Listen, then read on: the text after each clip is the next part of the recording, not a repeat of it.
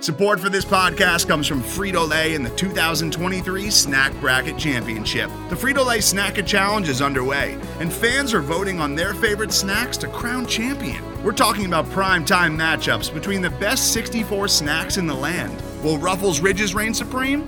Can Doritos defend their dynasty? Or will Smart Food use their smarts for a surprise upset? Only you can decide. Get in on all the action for a chance to win up to $1,000 or a year's worth of snacks. Let your snacks be heard. Just go to fritolaysnacket.sbnation.com to vote and enter for a chance to win. No purchase necessary. Sweepstakes ends April 3rd, 2023. Void where prohibited. Year's worth of snacks awarded in the form of 52 coupons, each good for one bag of chips. See official rules at fritolaysnacket.sbnation.com.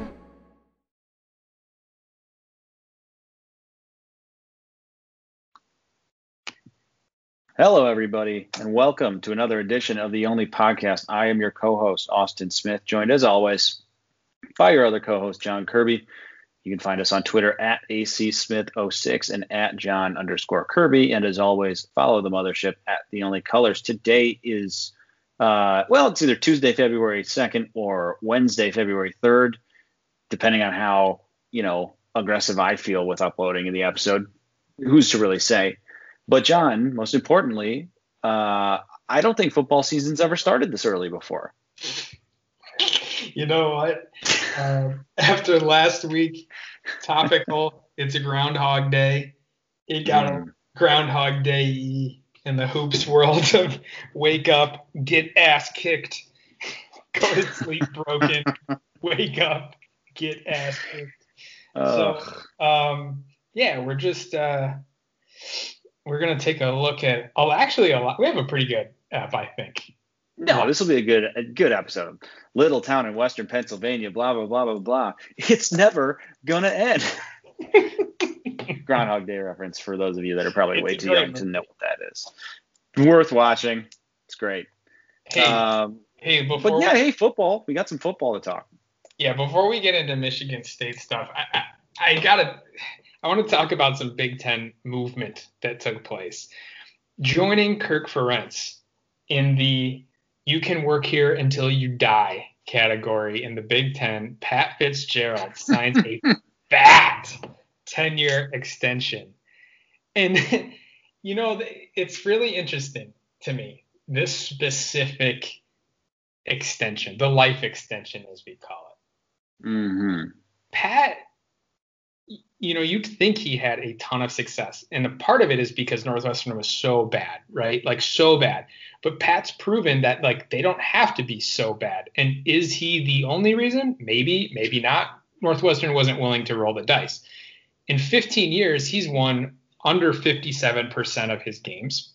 They had 0 conference championships, and they have a 5-5 bowl record. If you think that that's worthy of a lifetime contract, maybe it is to your program. It was to Iowa. They've gone since 2004, since they won a Big Ten championship. So, 15 plus years, still a lifer. Mm-hmm. I think if you want to bring it back to Michigan State, that's the difference between Michigan State and the programs like Iowa and Northwestern. And you should be proud of that as a fan, that that's not okay. D'Antonio brought Michigan State to heights it hadn't seen since the 60s. And we still said, don't let the door hit you. Old man. The future. How many times do I have to tell you, old man? I just find it incredible. I mean, Pat, listen, don't get it confused. Pat should still be Northwestern's football coach. A lifetime contract. Man, he must have had some interesting offers for Northwestern to pull that card. Well, I have a feeling this tells me two things. One, it tells me that the interest from NFL teams, for whatever reason, was more serious than maybe any of us ever really knew. Because it's not like he just got a raise, got a friggin' double-digit year extension, meaning Northwestern has no intention of losing him for the remainder of his career, unless he sucks and then they fire him.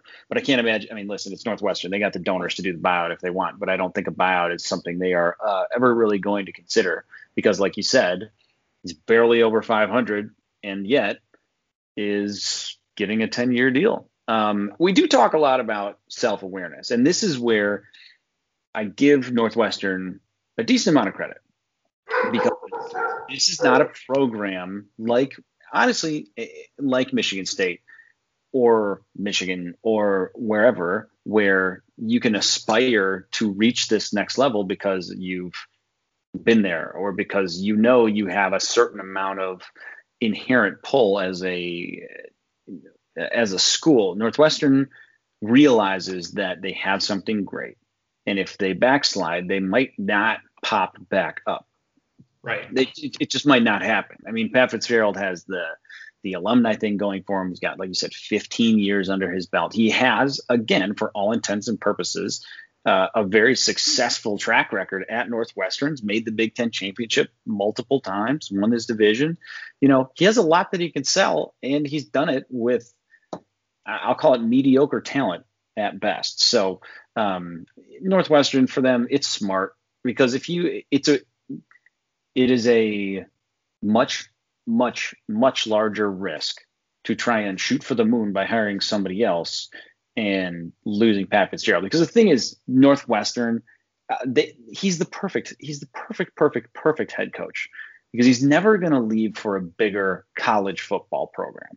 I think that much is obvious. I mean, or I should put it this way: there are very few football programs I think he would leave, especially now that he's gotten this huge raise to go coach. And it would be, I think Michigan is probably one of the only ones that could realistically come calling, and he would actually legitimately be approached by and consider.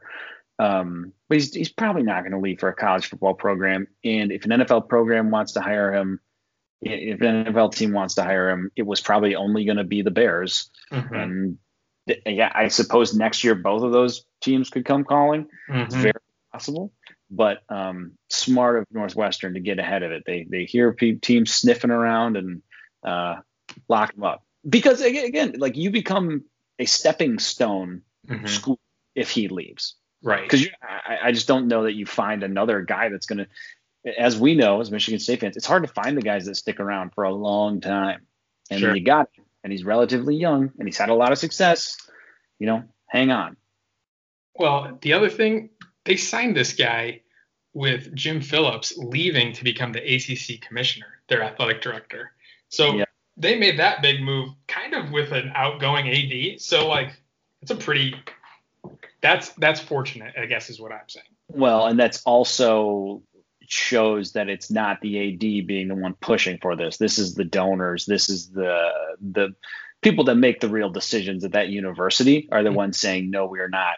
We will pony up. We are not about to let you go. So it's not like he's the AD's guy. It's like in the pros when it's like, oh, the GM's leaving, so the coach is probably screwed. You know what I mean? Like this was the big dogs ponying up to make sure they kept their guy. So Pat's safe. I got a feeling he could go under 500 for the next couple of years, and nothing going to change. So honestly, more credit to him. Darren Ravel ponied up that donor cash. That sweet donor cash. Dude, so that's relevant because 7 months from today, if you're listening, I think on the 3rd, maybe 4th, I don't know. MSU opens at Northwestern, so Fitz will be on that opposite sideline. And 0-1 against your Mel Tucker Fighting Spartans, which I don't know why I said fighting, but I like it. They'll hopefully be fighting. I mean, listen. I like your optimism. They could totally be like the, I don't know, totally stagnant Spartans, or like the slowly drowning Spartans, the farming Spartans. I don't know what you want to do. Yeah, so the marching Spartans. I don't know. Okay, other big news. Let's go to Michigan State news. I want to give you some credit. Last pod, you floated some names that were going to replace Mike Tressel. A couple known names, but one you called the actual hire. I don't know if anyone else had even considered this guy. So take it from here. You earned this one. I don't know if you can hear that. That's me patting myself on the back. Not a big deal. Yeah, I wish I could claim that I knew something, but I didn't. I just was kind of reading the tea leaves for the most part, educated guess. But Tavares Tillman, it's exciting that he got promoted. He didn't get promoted to secondary coach. I believe he's just the cornerbacks coach, and I'm not sure who took over the safeties. But, listen, anytime you can get a relatively young former NFL player at a position to be coaching young guys, I think that's positive. So he has familiarity, obviously, with the scheme, having worked with Scotty Hazelton for a year, and he knows what Tucker wants in his program, having worked with him for the last few and coming with him from Colorado. So I think it's a really smart hire on Tucker's part. It shows, to his guys on his staff that, hey, we're going to promote the guys that are most qualified. It keeps a level of familiarity at a position that, MSU traditionally has really prided themselves on. And again, who better to learn from than a former NFL player for some of these young guys. So the other part to me is like, you would have loved to get a Clink scale because of his recruiting prowess and all that stuff. That's certainly an element to this, but to promote internally, I think is a good thing to do. And it's a really relatively low-ish risk internal promotion. I mean, this isn't a defensive coordinator. It's not an offensive coordinator. It's a position coach. And I'm not saying that you can, that can't have a overarchingly negative effect, but I would think, in terms of the big risks you're taking, this is not up on that list. So excited to have him. Hey, he obviously, if he was involved with the secondary at all last year, he probably helped Shaq Brown. I know there's some other guys that could use that same amount of touch here. Yep. Moving forward. So all in all, it's an exciting hire. So that means that MSU doesn't get Clinkscale out of Kentucky, who is a hot name. But I say, who needs him? Because he wasn't able to secure Tyrell Henry, Michigan State's third 2022 commit out of Detroit, who had a Kentucky offer with Clinkscale as the lead recruiter. Listen, I mean, maybe Clinkscale's lost touch, because maybe we're better off without him. I'm saying. Listen, that was what Mel clearly saw. He saw that Clink just didn't have it anymore. I think Henry's an interesting commit. I mean, he's only, again, for those who follow the Stars closely, pretty much a universal 3-star, somewhere in the teens in terms of the Michigan recruits for the class of 2022. But couple things are interesting. He's at a position of need. MSU is pretty thin at receiver at this point, and that obviously is ahead of any other transfers that may take place. But I think they only have 7 or 8 wideouts at this point in time. Now, some of the tight ends might bump up. You might see Ian Stewart or Cam Allen play a little bit of wideout. But the fact of the matter is they need to add some bodies in the 2022 class, and this is a great start. Henry checks in at about 6 feet. 150, 160, probably will be 10, 15 pounds heavier, hopefully, by the time he actually plays in East Lansing. So he projects probably more in that slot position, the Jaden Reed type of receiver. What's interesting to me is, like you said, Clinkscale recruiting, the Detroit area obviously is kind of his area, but he is also the secondary coach, and it's not difficult to imagine Henry with his size and speed converting over to corner or safety, probably corner. Tucker thus far has not been hesitant about bringing guys in and saying, you're an athlete at one of these two positions. We're going to see which one you do better at and let you play. I know that's his kind of pitch to some of these other guys that are coming in. I know Rayshon Benny, who's expected to sign with Michigan State this week, was getting recruited as both an offensive and defensive lineman. I think MSU is kind of like, well, we're going to see what works best. So I wonder if it's that same line of logic with Tyrell Henry. But always good to add to your recruiting class, especially early on in the cycle. I think that'll be a pretty sizable class, because I wouldn't be surprised if you have a decent amount of transfers out next year as well, as the roster continues to kind of take shape under Tucker. But listen, protect that home court. The more that's the other part of this is Michigan State doesn't have the recruiting clout at home currently as it stands today that they had a handful of years ago with Mark D'Antonio. That relationship kind of deteriorated. But now, Mel Tucker's clearly taking things seriously. Got a handful of recruits from Detroit last year in that tough cycle, and now is really coming out and swinging in 2022. Are you telling me that Tyrell Henry, though, is 6 feet, 160? Is he anticipating a growth spurt of like 5 inches and 50 pounds. I mean, listen, this could be one of those situations where he just committed and Mel might not know about it, and he just misread the measurables, saw 6. Maybe he just thought he saw 6'6". Could be an honest mistake. There it is. Yeah. So there's a typo. Someone missed something. I hope he can run a 4.140. Maybe that's the exception or something. Anyway, just kidding. Happy to have him. That's got to be it. It's got to be it. Well, he is now the 3rd commitment in that class. I mean, again, this class is already looking a lot like a Mel Tucker, what we've come to know class. 2 offensive linemen and Big Dooley Phillips and Gavin Brocious, and then Tyrell Henry fitting the mold. So exciting to see what keeps coming here. So other news, we mentioned Pat Fitzgerald maybe was getting some looks outside of his athletic department. We believe the same could be said about Chris Kaplovich, the offensive line coach and was running game coordinator, who was recently promoted to assistant head coach. Reason we bring that up is you don't just promote people just because, people do a great job all the time in college football. You do it also because they're being courted. So that's a good thing, though, and one thing that D'Antonio was able to do at the peak of his years was maintain and retain his staff. Kind of fell apart at the end, but I digress.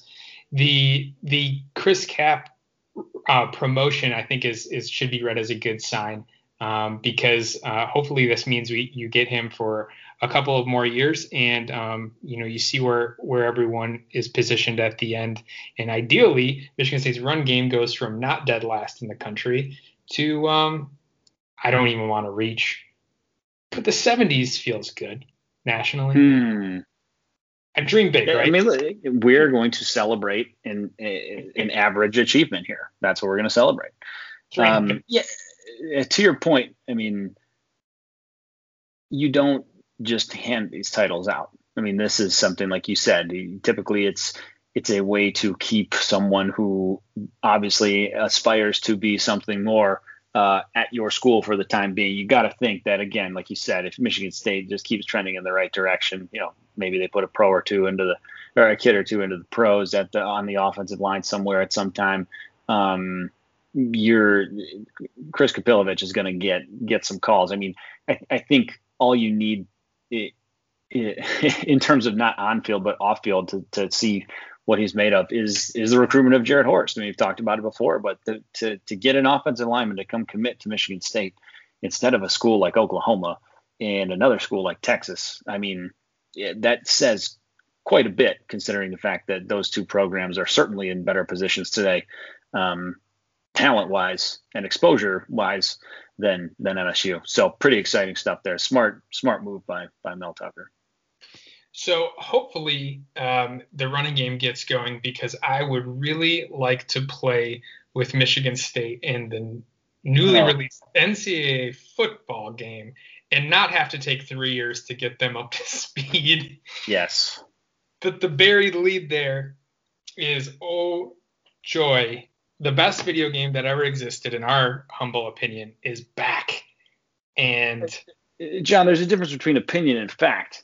And this is just simply a fact. NCAA, well, it's EA Sports College Football. It is they are the licensed. All this means is they're going to create generic rosters, and instead of having the 6'5", 220 quarterback mirror the actual 6'5", 220 quarterback at the school, it's going to be just generic quarterback number one.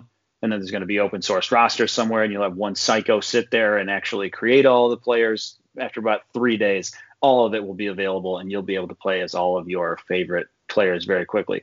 I was not sure if/when this would ever actually happen. I allowed myself to believe for the first time when they really started discussing the name, image, and likeness stuff, because we were clearly creeping closer to getting to, hey, we can kind of do this again legally. And I can't believe it's back. I mean, at the beginning of the pandemic, I was playing NCAA 14 for hours at a time. I mean, during work. And it just, I hope none of my bosses don't listen to this. But yeah, I mean, it wasn't pretty. And I'm sure it's going to be even uglier when this game comes back. Now, it's not supposed to be back for like another year, 2 years, whatever. Does not matter. This is a nice piece of very welcome, good news. And I will say, John, and you brought this up before, and I've thought about this many times. As happy as I am, as excited as I am to play with Michigan State again and build a roster up, it sucks beyond belief that the last year of this game was Connor Cook's sophomore year. Or was it Connor Cook's freshman year? I don't know. It was the Buffalo Wild Wings year is the point. Oh, hell yeah. Yeah. And so this was pre-Rose Bowl. This was pre-Cotton Bowl. So it had to be his freshman year. And it was pre-college football playoffs. So it's so unfortunate. I mean, like, I think Jeremy Langford was still a cornerback in this game. Like, Andrew Maxwell was the starter. Like, just an absolutely trash roster. And Cool. And now somehow we are even further in the hole than we were at that point in time. But still, the only thing with that is, like, I used to do dynasties with Michigan State, and then they would actually get good. And I was like, this isn't realistic. Yeah, get out of here. Yeah, and now what sucks is that I missed the time when I could have just run the table with MSU and been like, oh, yeah, this could actually happen. Yeah. So I'm glad we could find a way to make this amazing thing bad. Good for us. But okay, so 2 questions for you. First, we'll start with the first one. Which player do you wish you could have played with the most in those 10 years that MSU missed out on? Is there a player from that time? I don't know. I'm just laughing, thinking of, like, to no fault of any quarterback that I've used, I constantly throw into coverage and make terrible decisions. So is it any different for me picking Connor Cook? I don't know. Seems very authentic. Le'Veon Bell would have been awesome. Yeah, Le'Bell would have been probably at his peak would have been a good one. Mine is always going to be Jeremy Langford because he's my favorite, like, ever. Or I think prime Tony Lippett would have been a good one as well. But maybe I could. The other question I have for you is, what are you of all of the things that have changed? College football, a very different world today than it was the last time this game came out. Is there one thing that you're excited to see in particular, or that you hope they do that they might not do? I want there to be a, like, cheating part of it. A bag drop button? I don't know how I'd want it. Like, name, image, likeness needs to be a part of it. And I don't know how I make that happen. But, like, I need to be able to offer that to my players. Or, like, recruits, to keep them happy. I think that's that's a lot of work. Yeah. I think that is the one thing. Yeah, that would be a great one. I think this is an obvious one, but the transfer portal is going to be awesome. Mm-hmm. You're going to lose players to it every year, and you're going to be able to go, like, free agent, like, bargain hunting and all this stuff. And I think that's where the money aspect would be really funny. It's like when you're doing your recruiting pitch, it's like offer a job at a local car dealership. Something stupid and cheaty like that. Pick which size bag you'd like to leave on his doorstep. So yeah, I don't know. I can't wait. I'm going to be counting down the days now. I mean, I'm beside myself. I'm so happy. I couldn't believe it when I saw it. Yeah, I mean, it's going to be amazing. Here's one thing that I'm looking forward to playing, and maybe you could do this. I'm just so out of it. I'm looking forward to playing with, like, my friends that have moved across the country, like, just, like, re-engaging with them. I feel like when I was playing back in, like, 2010, that wasn't necessarily a thing. So one quick aside, I hope that the game has advanced enough that I can't get good enough to only play defense and special teams to score. Because I think I told you that story where would go entire seasons. I wouldn't allow my team to play offense. I would just play defense and return punts and kicks, and went all the way went undefeated, lost in the national championship game by 4 and got tackled on the 2 on a punt return, lost out on the natty. 0 offensive yards for the entire season. That is disgusting. Sick. Yeah, you need the game. I need to call EA Sports and be like, guys, this is on Heisman. I need you guys to. Do you have a Heisman Plus button? How do we do this? I'll pay for it. Do the sliders go past 100? I mean, it got a little obsessive back there, but hey, that's what college was for. So I'm excited for it. Switching gears, because I feel like we could talk about NCAA football forever. True. You were talking about MSU's golden years back there. Kind of related. Yesterday, or maybe the day before, there were quite a bit of a flurry of discussion about blue bloods, who is and who's not. And before I get into it, I would just note Pick Six Previews does an awesome job of just kind of letting the people decide. Anyone can vote on it, and they send out a poll, and then they include it in their preview mag. And it gets 100,000 or more people voting, so it's a pretty good idea of what people all across the country think of every program. And as you can imagine, if you aren't on Twitter, a lot of MSU fans were quick to point out that Michigan was not a blue blood, and a lot of Michigan fans were quick to point out that Michigan State basketball was not a blue blood. And no one asked for my opinion, but I'm here and I'm going to give it. I think it's okay to say neither of them are.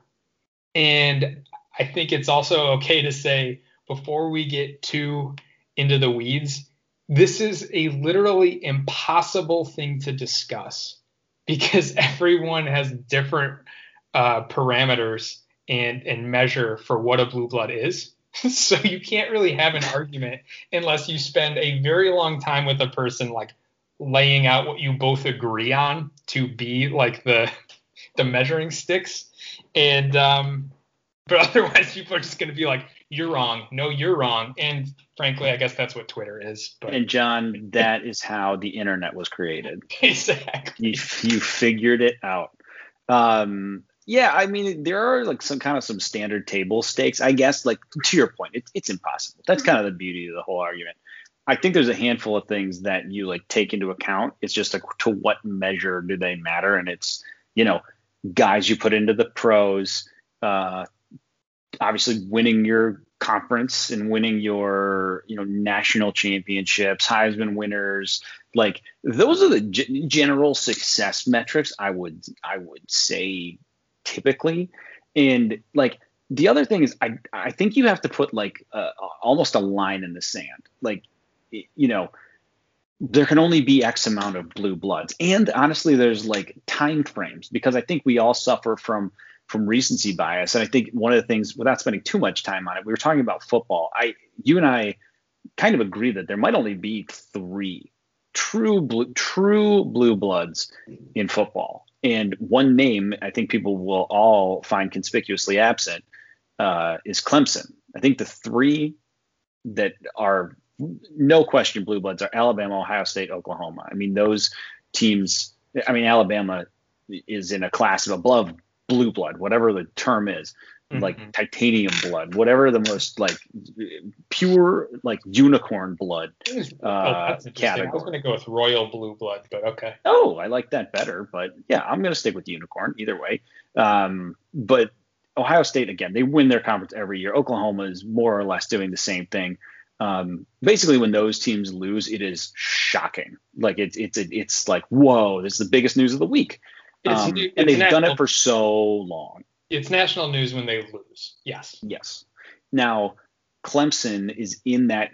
Sitting here today, you could make a very real argument that Clemson is the only team that truly can go toe-to-toe with Bama outside of maybe Ohio State. That's really it. But not that long ago, yes, Clemsoning was a very real thing. It was a very real thing where they would get there, you'd see the talent. Wow, they've got the talent.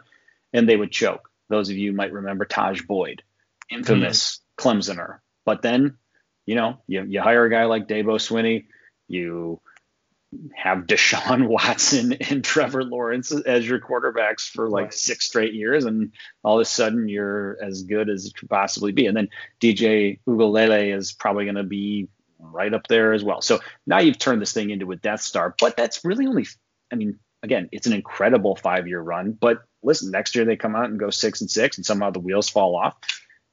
Are they still a blue blood? I don't know. I think you got to give them like 10 more years of this output before you can have the conversation of being included in Alabama, Ohio State, and Oklahoma caliber. Mm-hmm. It's just like you said, if your older brother can remember, like when they were consistently not at this level, yes, then you're not. And then the flip of it is like a team like Notre Dame, who has had recent success, at the caliber of, college football playoff levels. Your grandfather would have to tell you about their true reason that they get to be even included in this conversation. Because that's true. It's different. Notre Dame's the one that you'll always get an argument from a lot of different people on, because again, if it's about putting people in the NFL, they do it they have some of the NFL great, and they don't have a conference that they can win. So they're like the ultimate trump card of like, we win all our conferences, and they're like, haha, we don't have a conference. We're better than conferences. But I don't think there's anybody else. There are other programs that have had incredible runs. Like, I think a really interesting one is USC. Like, USC was the college football program for, close to 10 years. And what have they done in the last more than 10? Since pre-Matt Barkley, they haven't been good. He's been gone for a long time. And so I think that's an interesting parallel for Clemson, because USC was, the Matt Leinart read you, but that was that's as good a peak as any program has ever had. Well, and Clemson is probably at that same level right now. And it's just like, and it can fall off, right? It's just as fast as you can get up that high, it can fall down. And that's why Alabama, Ohio State, and Oklahoma are kind of in a world of their own, I agree. So, and then we flip to basketball. I think we both decided that Duke, North Carolina, Kentucky, and Kansas were clearly the class, of college hoops. And, with that thought, here's what I would ask our Michigan friends. If Duke, North Carolina, Kentucky, or Kansas, who are the top 4 in all-time wins for basketball, if one of those went 17 years without winning their conference, much less a Final Four or national championship, would they still be considered a blue blood? And that's a really hard question for me to say yes to. Like, you can come down from being a blue blood. Yeah, absolutely. I think you can 100% lose your blue blood status. There's no, case in point is UCLA. UCLA is one of the winningest programs in collegiate history. Basically won the national championship a decade straight. You got Kareem Abdul-Jabbar, Bill Walton, Russell Westbrook, John Wooden. Yeah, John Wooden, the creator of the friggin' game of basketball. Well, hold on. John Wooden, ahead of his time, king bagman. He invented bag manning. And he's a pioneer, an entrepreneur at that. I appreciate his contributions to the game. Bag elder.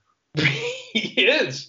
And so, when you don't do something for, they haven't, they made a Final Four maybe in 2008. Is that maybe right? You get dropped. I don't care how many natties you had in the 60s.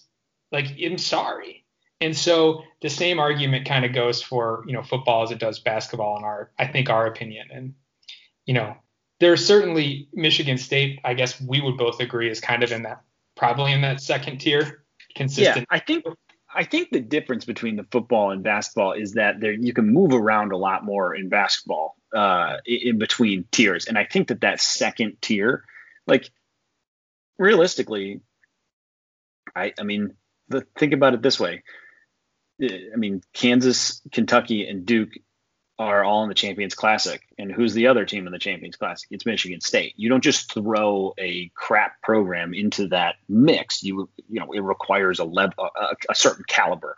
And I think Michigan State is probably firmly entrenched in that second group, along with some other really, really good programs. I think Villanova, Louisville, UConn.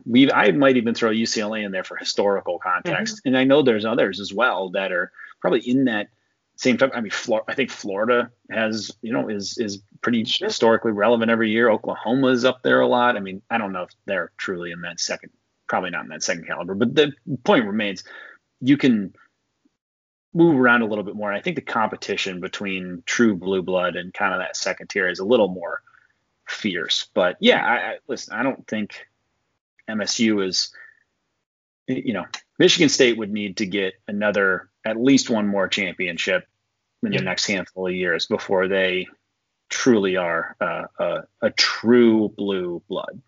There's nothing wrong with being team number 5, just for the record. Hey, and here's the other thing, little known secret. People forget. And Kentucky's only won one since 1998. Mm-hmm. And Kansas has only won one since, 88. If you're going to go on recency bias, Villanova should be in that group. That's what I'm saying. I mean, all-time wins, to an extent are important, but the difference is Duke, UNC, Kentucky, Kansas, they're still, in the Final Four conversations every year. Yep. So, and another one to throw in that second group is Gonzaga. See, but again, they haven't even won one. Yeah. No, not in the blue blood, but thinking that second-ish tier. Again, but that's just what it comes down. Exactly. We're arguing about something that doesn't make any. Exactly. Nothing matters. The time is a flat circle. No doubt. Okay, so, man, that was fun, but we're not done yet, folks. We are putting off talking about Michigan State basketball as long as we possibly can. We could do this all night. This is called all night. This is filibuster at its finest. It kind of got this whole MSU Michigan kind of trash talk banter Twitter thing got me thinking. While Michigan is it's the best rival you could ask for, truly. They year in and year out give you everything you could ever want. Arrogance, inflated expectations, little results, but it just keeps coming back every year. It's amazing, right? And that's what you want out of a rival. It's a consistent fire. But I was thinking about the opposite. There are some days where it's sometimes I wonder what it'd be like to have no rival. What experience is that like to be a Missouri or a Boston College or a Rutgers? Where you don't have anyone that hates you and you frankly don't hate anyone else. You just sort of live in your world of maybe hatred of your own team. And that's it. I think that's a great. I was just going to ask you, would you rather have a hated rival or none at all? What do you think? Yeah, it's a great question. There are times as I get older where I start to think I really shouldn't care so much about what other people are doing and how other teams are doing. And Schadenfreude shouldn't bring me so much pure, unadulterated joy. But the fact of the matter is, when you have a rival that you truly, truly despise, I would say that it is as close to as good as having a team that you truly love as you can get. It gives you another pathway to joy every single night, where with fewer consequences. When I watch Michigan State basketball and they succeed, I'm not in a regular season game. I'm not that excited. I'm okay, great. They won most years. They won the games they should win. When they lose, devastated. Other side of the ball, if Michigan basketball wins, no sweat off my back, whatever, not my team, don't have to pay attention. When they lose, it is bliss. It is joy that is only outdone by the joy I feel for Michigan State winning. And I think at times, dependent on the situation, somewhat more enjoyable that they lost than we even won. Like there are points when, for instance, Michigan makes it to the national championship game against Villanova and gets run out of the building. That made me happier and maybe even more relieved than MSU winning, their second round game some years. It's like, it's really sad. And it's that it is where my pettiness as a sports fan, which I am an admittedly remarkably petty king when it comes to sports. Like, it's where my pettiness is allowed to come out, and I can't help myself. I love having a rival. And to your point, John, Michigan, just never change. Please, I am begging you, never, ever, ever change. They are the best rival possible for all of the reasons you listed. Because watching somebody ascend so high and just sitting here now, just being like, if you're sitting next to somebody, imagine you're sitting next to a younger version of yourself, and that younger version of you is watching all of this and being like, God, this sucks. They're saying they're going to be so good. They're ranked so high. Like, this is BS. We're better than them. We're and you get all worked up. I imagine my older self now looking over at that younger person and just saying, just wait, just give it, just wait, just give it a minute. It's like, or that younger version of me sitting there in the fall of 2008 is thinking, this Michigan team's in the top 5. They could actually win a national championship. They've got Mike Hart. They've got Mario Manningham. They've got Chad Henne. Like, this might actually be a good team. I'm so nervous. Older me looks over like Splinter to a young Ninja Turtle. Says, just wait, young man, young turtle. Just wait until the end of week 1. Go watch Joe Webb, have some fun, and then run back to your dorm at about the 4th quarter. You will not regret it. Wow. What is that? That's an analogy for you. So. You know what's interesting, Austin, is I think a lot of the folks that, don't have a rival and kind of need to place that hatred somewhere, they tend to do it to the blue bloods. Yeah, exactly. That's why you see people hate Duke, in Kentucky, in Kansas. It's mostly people who have a program that is irrelevant, or they just don't have any place to put their online anger when they're tired of beating their own team to death on the message board. So it's healthy. I think it's healthy to have a rival. Somebody, listen, whether you want to admit it or not, everybody's got that. Everybody needs that release, and this is just our way of achieving it. We're not hurting anybody. Some people might. We're not going to. Austin, rivalry hatred you just said, is healthy. It's also healthy to, from time and again, to hate your own team. And if you stick with us through this commercial break, there'll be no shortage. That was good. Okay, here we go. We're taking a break, and I guess we have to come back. All right, whatever. 3, 2, 1. Today's episode is brought to you by Cars.com. With over 2 million vehicles and 50,000 more added every day, Cars.com will match you with the perfect car for you, your budget, your life, your style. And if you're ready to say goodbye to your current car, Cars.com will get you an instant offer to cash it in. Just start by entering your license plate and get matched with a local dealer who will write you the check. So whether you're looking to buy or sell, just go to Cars.com. It's magical. I can continue the filibuster as long as I ask you this sometimes, but I truly mean it, right? Do we have to do this? No, we don't have to do anything. No, we do. Damn it. Okay. All right. Well, you know what this reminds me of? The meme of Hannibal Buress saying, "Ha ha ha! This sucks, man." Yeah.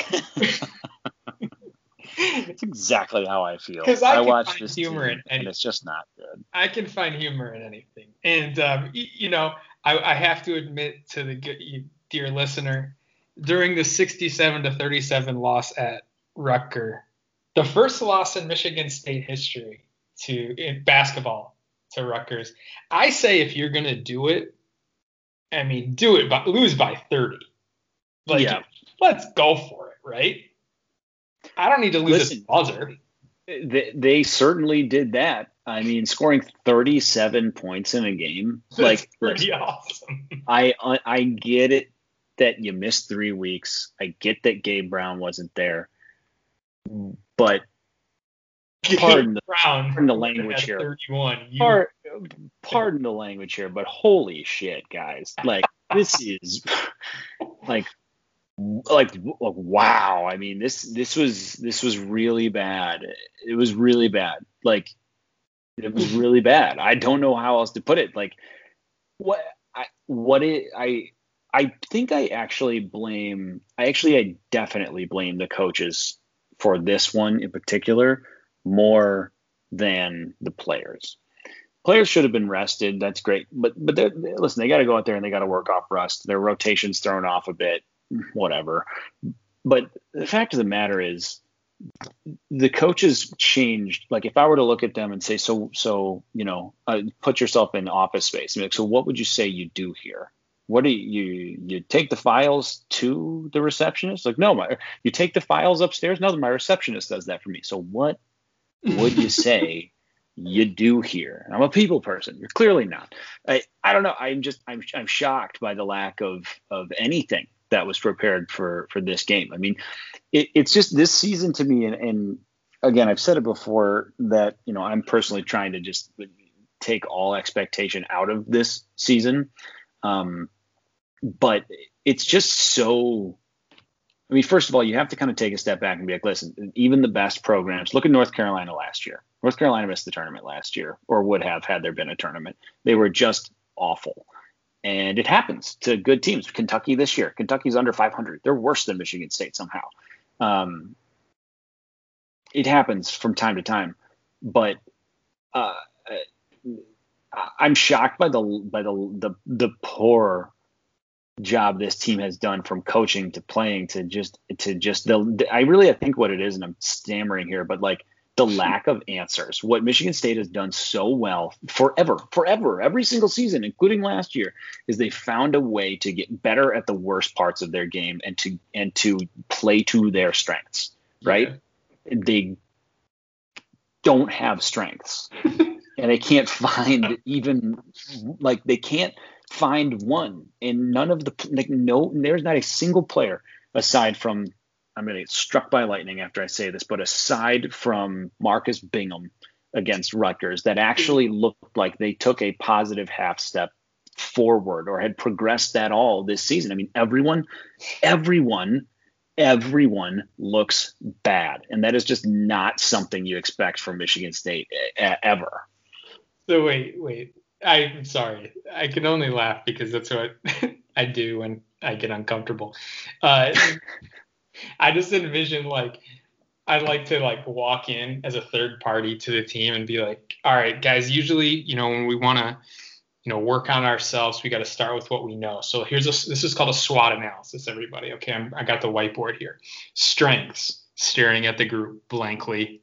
Okay. We're going to skip that one. All right. That one, we're going to put that one in the parking lot. None. Got it. Weaknesses. Oh boy. I'm going to go down the list. You kind of hit on one thing, Austin. If at nothing else, MSU teams will out-tough you. This team is not tough. They are physically and mentally weak. And I hate saying that, but it's true. Spin zone. MSU had to have Rutgers get a big dub so that Michigan State's win against them looked better. Great point. Really, that's solid logic right there. I like that. Hey, thanks. But in reality, MSU teams don't let teams get 15 offensive rebounds. Like, come on. Michigan State teams do turn the ball over. That's a consistent thing. Do you have 21? Does your best player have 6? Come on. Like, guys, it's one thing to have bad games. This team's it's not a bad game. They just can't shoot. They're just bad. Well, and part of it, Austin, I think I'll go beyond, maybe why, things aren't going very well. I think I want to say I put this on Twitter. It's like sometimes when you can't get a shot to fall or you're just not a good shooting team, maybe you should move away from being a jump shooting team. And that's kind of obvious, right? But there's no one on the team that MSU feels comfortable throwing the ball to on the block. There's no one on the team that MSU feels comfortable being able to get in the lane and make the defense react. There's no sets to do it. Every set is for a jump shot. And the horn sets are nice because they create, options for players. But none of the players are confident in their ability to do anything but settle for jump shots, and of which they're not very good at. So it's a bummer to watch, because at the very least, if you're not, efficient, you like to think that you're going to out grit somebody. But man, that didn't happen against Rutgers. And, they, then they had a chance to bounce back at Ohio State. And he lost by 17, and Ohio State put up 79 points. I think the thing, and I'm sorry, I'm going to let you talk. I just want to get at one more thing. It's not just the players either. This has been malpractice. When you are putting Thomas Kithier and Joey Hauser in positions where they cannot succeed, like defending Big Ten front courts, it's unfair to them. It's unfair. And there are guys on the team that are capable, at the very least, of doing better than what they're capable of doing, simply for physical shortcomings. That's it. And when your team starts off a game down 15-0 and you crawl back to get within 6 at halftime, and then you put those starters that got down 15-0 back out there to start the second half, I got to ask what you thought was going to happen. What would change? And, you got away from them. So I couldn't agree with you more. I mean, to put it bluntly, Thomas Kithier is not a Big Ten rotation player. He is simply not qualified to do the job. Can I push back on that? He is, sure, if you ask him to play 8 minutes a game. Yes, I agree, but that's not a rotation player. Well, that's an 8 minute a game third string. But he is a. I realize I may be the last and only person that defends Thomas Kithier. But if he is your 4th or 5th best big, which he's supposed to be on this team, sure, that is a good thing. He is a capable net neutral contributor if you put him in limited minutes with the appropriate surrounding cast. Okay, so everything you're saying is why he's not a Big Ten caliber player. Like, if you have to put that many conditions on why a guy should be on the team but only play 8 minutes a game and only with the right players, like, to me that's a Kobe Wollenman. That's a Mike Keebler. That's an Austin Thornton, a guy where you're like, well, shit, we literally have nobody else we can play. Instead, you're making the conscious decision to start him over Julius Marble, who is at a minimum, a more athletic, better version of that exact same garbage man. Again, maybe a guy you only play under certain conditions, but there's certainly fewer conditions under which you know what I mean? Like there's less. And then Bingham, again, I'm remarkably disappointed in Marcus Bingham's lack of development. But again, at least he's at this point, I've almost come all the way around, because what's the worst that could happen? He's 7 feet tall. And he's got long arms. If nothing else, this kid is going to cause some type of problem for somebody. Well, Thomas Kithier does nothing. Yeah, we've talked about that Marcus Bingham has a thing that he is very, very good at. And if you only ask him to do that thing, then he can do it. If you ask him to do many things, like be a scorer, be a communicator on defense besides just a one-on-one post defender and quick help side, right? Then it's not going to work. But you're right.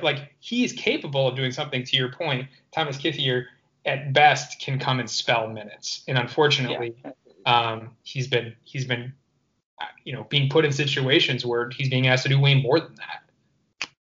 It's just I think the biggest issue with this team is that you were counting on the big three, if you will, of Rocket Watts, Joey Hauser, and Aaron Henry to facilitate everything offensively for your team. And you really had no plan B at point guard, aside from AJ Hoggard, who honestly, again, is getting what you would expect out of a true freshman point guard whose first year is in a pandemic. Like you can't possibly complain about what he is giving to you.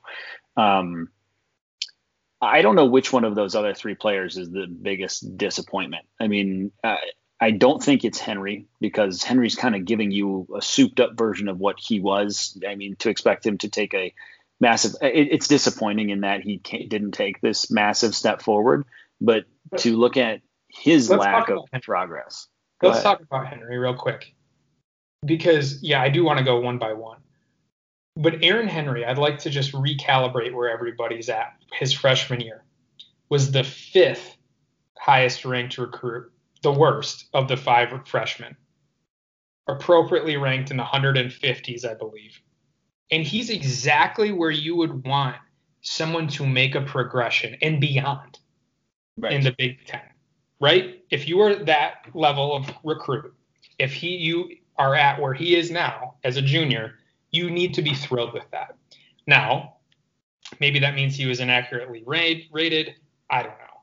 But the point that I'm going to go to bat for Aaron Henry is he's where maybe you should expect, right? It is not his shortcoming that the fact that he's the best player on this team, it's not his fault that there aren't players that are better than him. I'll buy that. You know what I mean? Like, yeah. He's the probably worst best player on a team since Travis Trice, who took them to a Final Four for what it's worth, or Drew Neitzel. Like, it's not. Who was an All-American. Yeah, when it's not good when they are your best players, though, right? Like, no, I agree. You need way more. Well, I think the worst part, the reason why those two teams, why there's two teams with those two players as their best players were more successful than this team is looking like it's going to be, is because those two players, if nothing else, were great shooters. And they could bail you out of bad situations, and they had the ball in their hands all the time. So, like, if you're going to be bad and you're going to be less talented, you want at least your best player to be the one who can score the most, you know what I mean? Like, can shoot the shots that are worth the most points, and can make the plays that he needs, has the ability to make plays more often. Aaron Henry is in a vacuum, a pretty damn good player, but as the best player on a team, it's not going to work. But he is, of those three, easily the least disappointing to me. I'm not sure who I consider to be the most. I lean Rocket, but I actually think Joey Hauser, man, especially for how he started out, I think I would say he's less disappointing, only because I don't necessarily know that anybody could have ever said, oh, this guy is going to be really good independent of what's around him. Like, I don't think that was ever going to be the case. He's clearly a very talented player, but he's a guy that has to play with someone who's going to set him up, and with a front court mate who can challenge some shots and can clear some space for him and attract some of the defense. He's not an independently great, player, and you're seeing it kind of play out here because his front court mates just don't give him anything. And again, you can't always go blaming the other pieces for why you're not working successfully. But again, if he's the second best player on this team and Aaron Henry's the first, realistically, they should be, I'd say, second. If you're talking about a national championship level team, which is the standard Michigan State should hold themselves to from a roster, these guys are ideally at, I don't know, they're both probably the third best player on a truly great team, and they are 1 and 2 on this team, and that's just not a recipe for success at all. And go ahead. So, Austin, that's interesting you bring up, because I think that was a huge void that was identified at the beginning of the season, is that Joey Hauser and Aaron Henry were fantastic second and or third bananas on some really good teams. Joey at Marquette with his brother and Marcus Howard. Marcus Howard, thank you. Fantastic complimentary player. Well, they were unable to take the leap to first and second best player from those second and third best player roles that they had in previous years on different teams. That sucks. And to your point, like Joey Hauser, I just feel like there's something there. It's just like there's just like he's not quite sure. He's passive. He's able to do old man moves in the post, which is kind of nice because he's the only one that can do it on a consistent basis. Mm-hmm.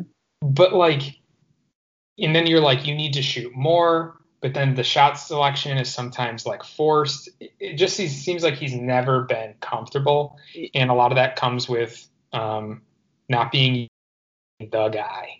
Or it all stems from the most disappointing player on this entire roster, and that is Rocket Watts. The source of everything comes from Rocket's complete and total inability to even come close to stepping into Cassius Winston's shoes. Now, again, to preface this, the expectation was never, ever for Rocket to become what Cassius was. He's on the Michigan State Mount Rushmore for a reason. He was a National Player of the Year candidate for a reason. You don't just find that again.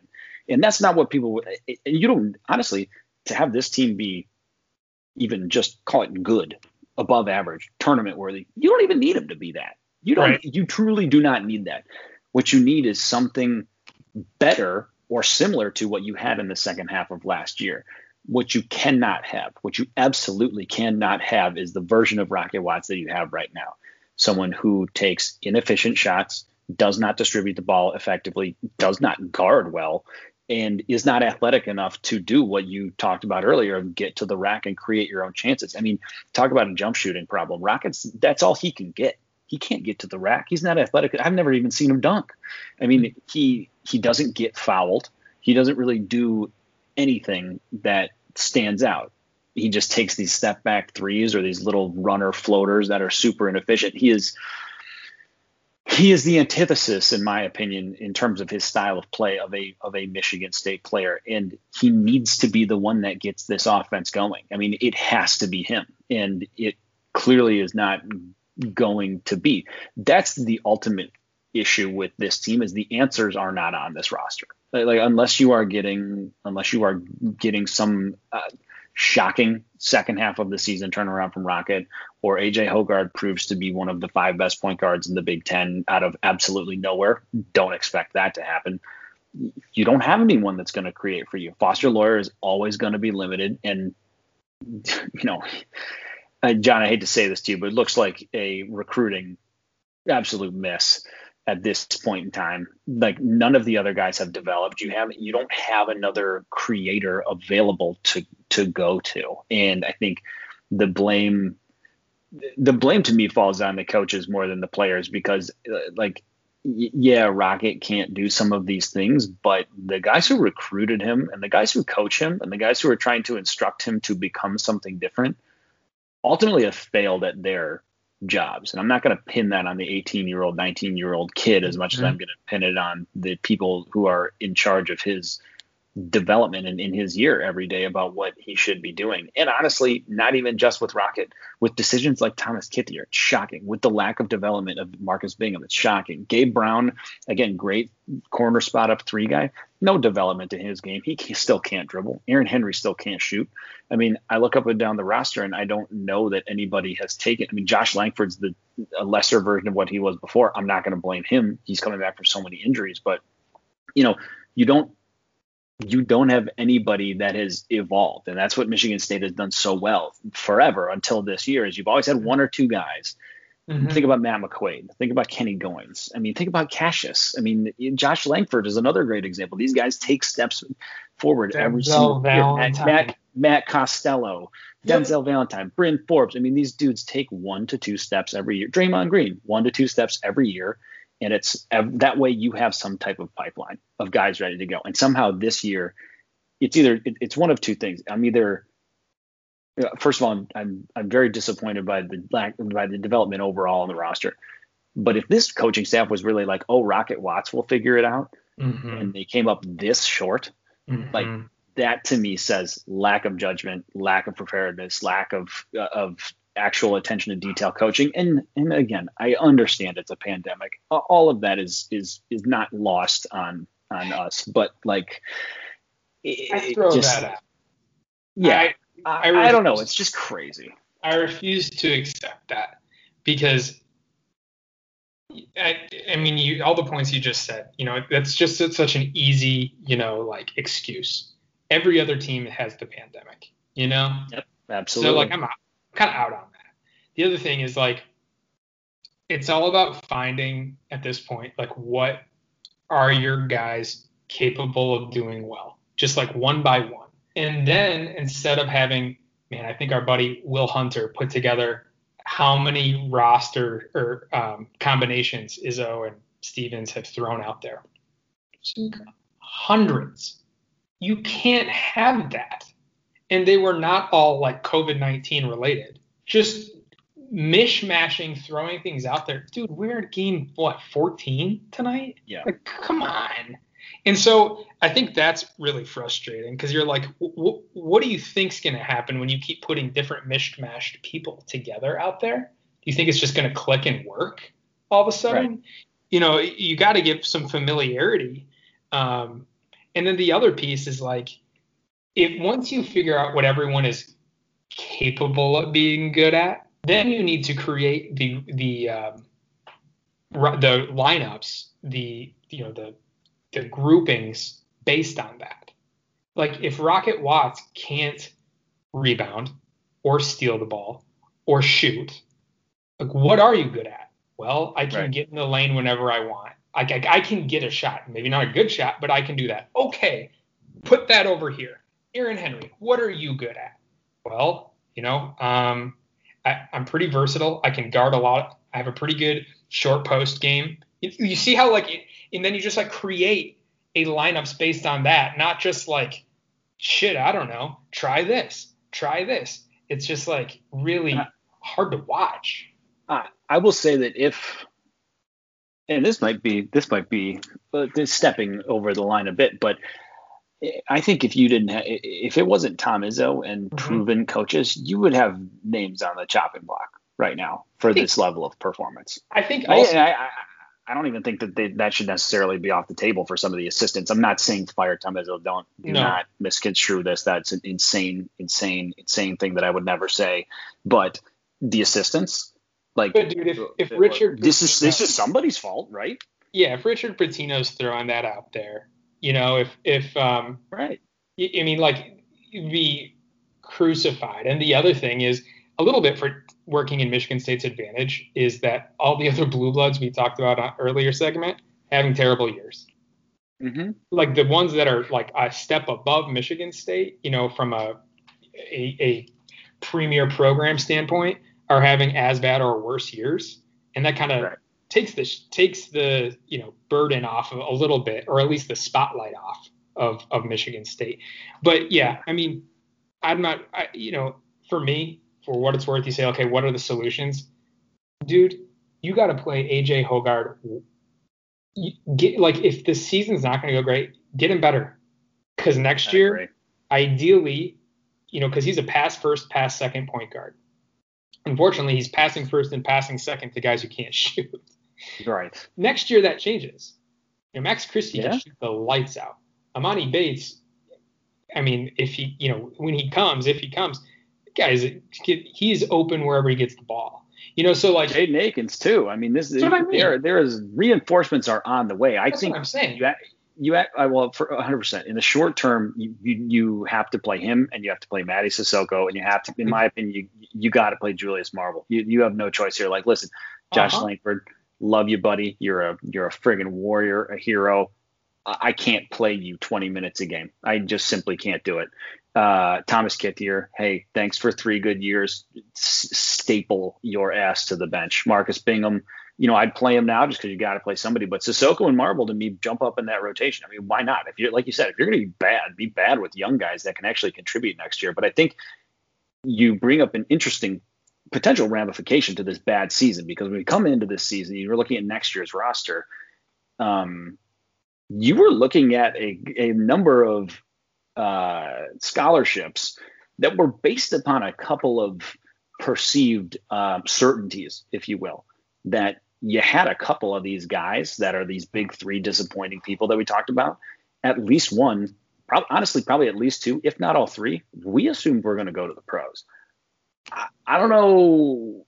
I mean, I'm not saying it doesn't happen. I'm not saying certain guys don't go the Nick Ward route of just being like, listen, I'd rather go make money in the G League or Germany or China or wherever than play in Michigan State again. Like, but that's where you're going. Like, aside from Aaron Henry, that's where, if Rocket Watts wants to leave Michigan State, if Joey Hauser wants to leave Michigan State, I'm sorry, you're probably not getting drafted. So, like, it brings up a really interesting potential crunch in next year's numbers, and you have to wonder, where do some players go? Who might those players be? Does it keep some people from reclassifying? I don't know. It just brings up a very interesting wrinkle and potentially some tough conversations that need to be had with some of these guys. Yeah, and we'll explore all of that as the season progresses. As you mentioned, Aaron Henry, I think he's still solidly on some draft boards just because of his versatility. And I agree with that. And his shooting, while leaving a ton to be desired, is not quite nearly as troubling as some of the other guys on the team. So it doesn't mean Aaron Henry is going to make a roster in the NBA in his first year, but it doesn't mean he also can't get drafted and stashed. So, but beyond him, things get a little dicey, right, with the scholarship situation. But hey, if you're listening to this, you are either just got off the Iowa game, or you chose to not watch it. I don't know. God bless you either way. We hope it was you found some joy somewhere in there. But I mean, what do you have anything else to say about the basketball situation? I mean, man, it's pretty bleak, as bleak as I can remember, right? No, it's as bleak as it's ever been. I mean, there's no sugarcoating it. There's no reason to. It sucks. I mean, we've had these earnest discussions about football before, just calling a spade, and we're at that same point now. I at least think that like we're not looking at a decade-long turn down here for LSU. No. We're not looking at the end of the Izzo era. I think if we are looking at a 1 year, really unfortunately put together roster next year. Maybe some of these names, well, certainly some of these names are going to change. Whether Amani Bates is part of it or not, I don't know why we're qualifying that now. By the way, like there's nothing to suggest that anything's changed with him, but everyone's terrified of bad. Yes, understandably. But assuming, let's go down the worst case scenario. Say he's not there. You've still got Max Christie. You've still got Jaden Akins. You've probably still got Enoch Boakye. You've still got Pierre Brooks. I mean, those four guys alone, Akins, Christie, and Brooks are the three that are coming no matter what happens, are immediate upgrades over Langford, over, I would say, Gabe Brown, over Foster, over these are three dudes that are going to play over Rocket, maybe potentially even. I mean, you're talking about like, you are going to improve the bad spots of your team very quickly. And if Boakye and Bates are part of that, I mean, you're talking potentially about your, five dudes who are not going to be your five starters, but are probably five of your top seven players at worst. This reminds me of the 2011 season, but at the very least about that 2011 basketball season, coming off of a Final Four, which, by the way, this team is coming off of a mythical national championship, if you recall. Correct. Championship hangover. Exactly. At least that 2011 team had rumors, I guess later proven to be true, about maybe why there was some problems. Yeah. Some interrelationship issues. If you're unclear, players are a little too close. Yeah. If you're unclear, feel free to ask. Go look it up. You go to Wikipedia. Yeah, there was just some confusion over who was dating whom, I think.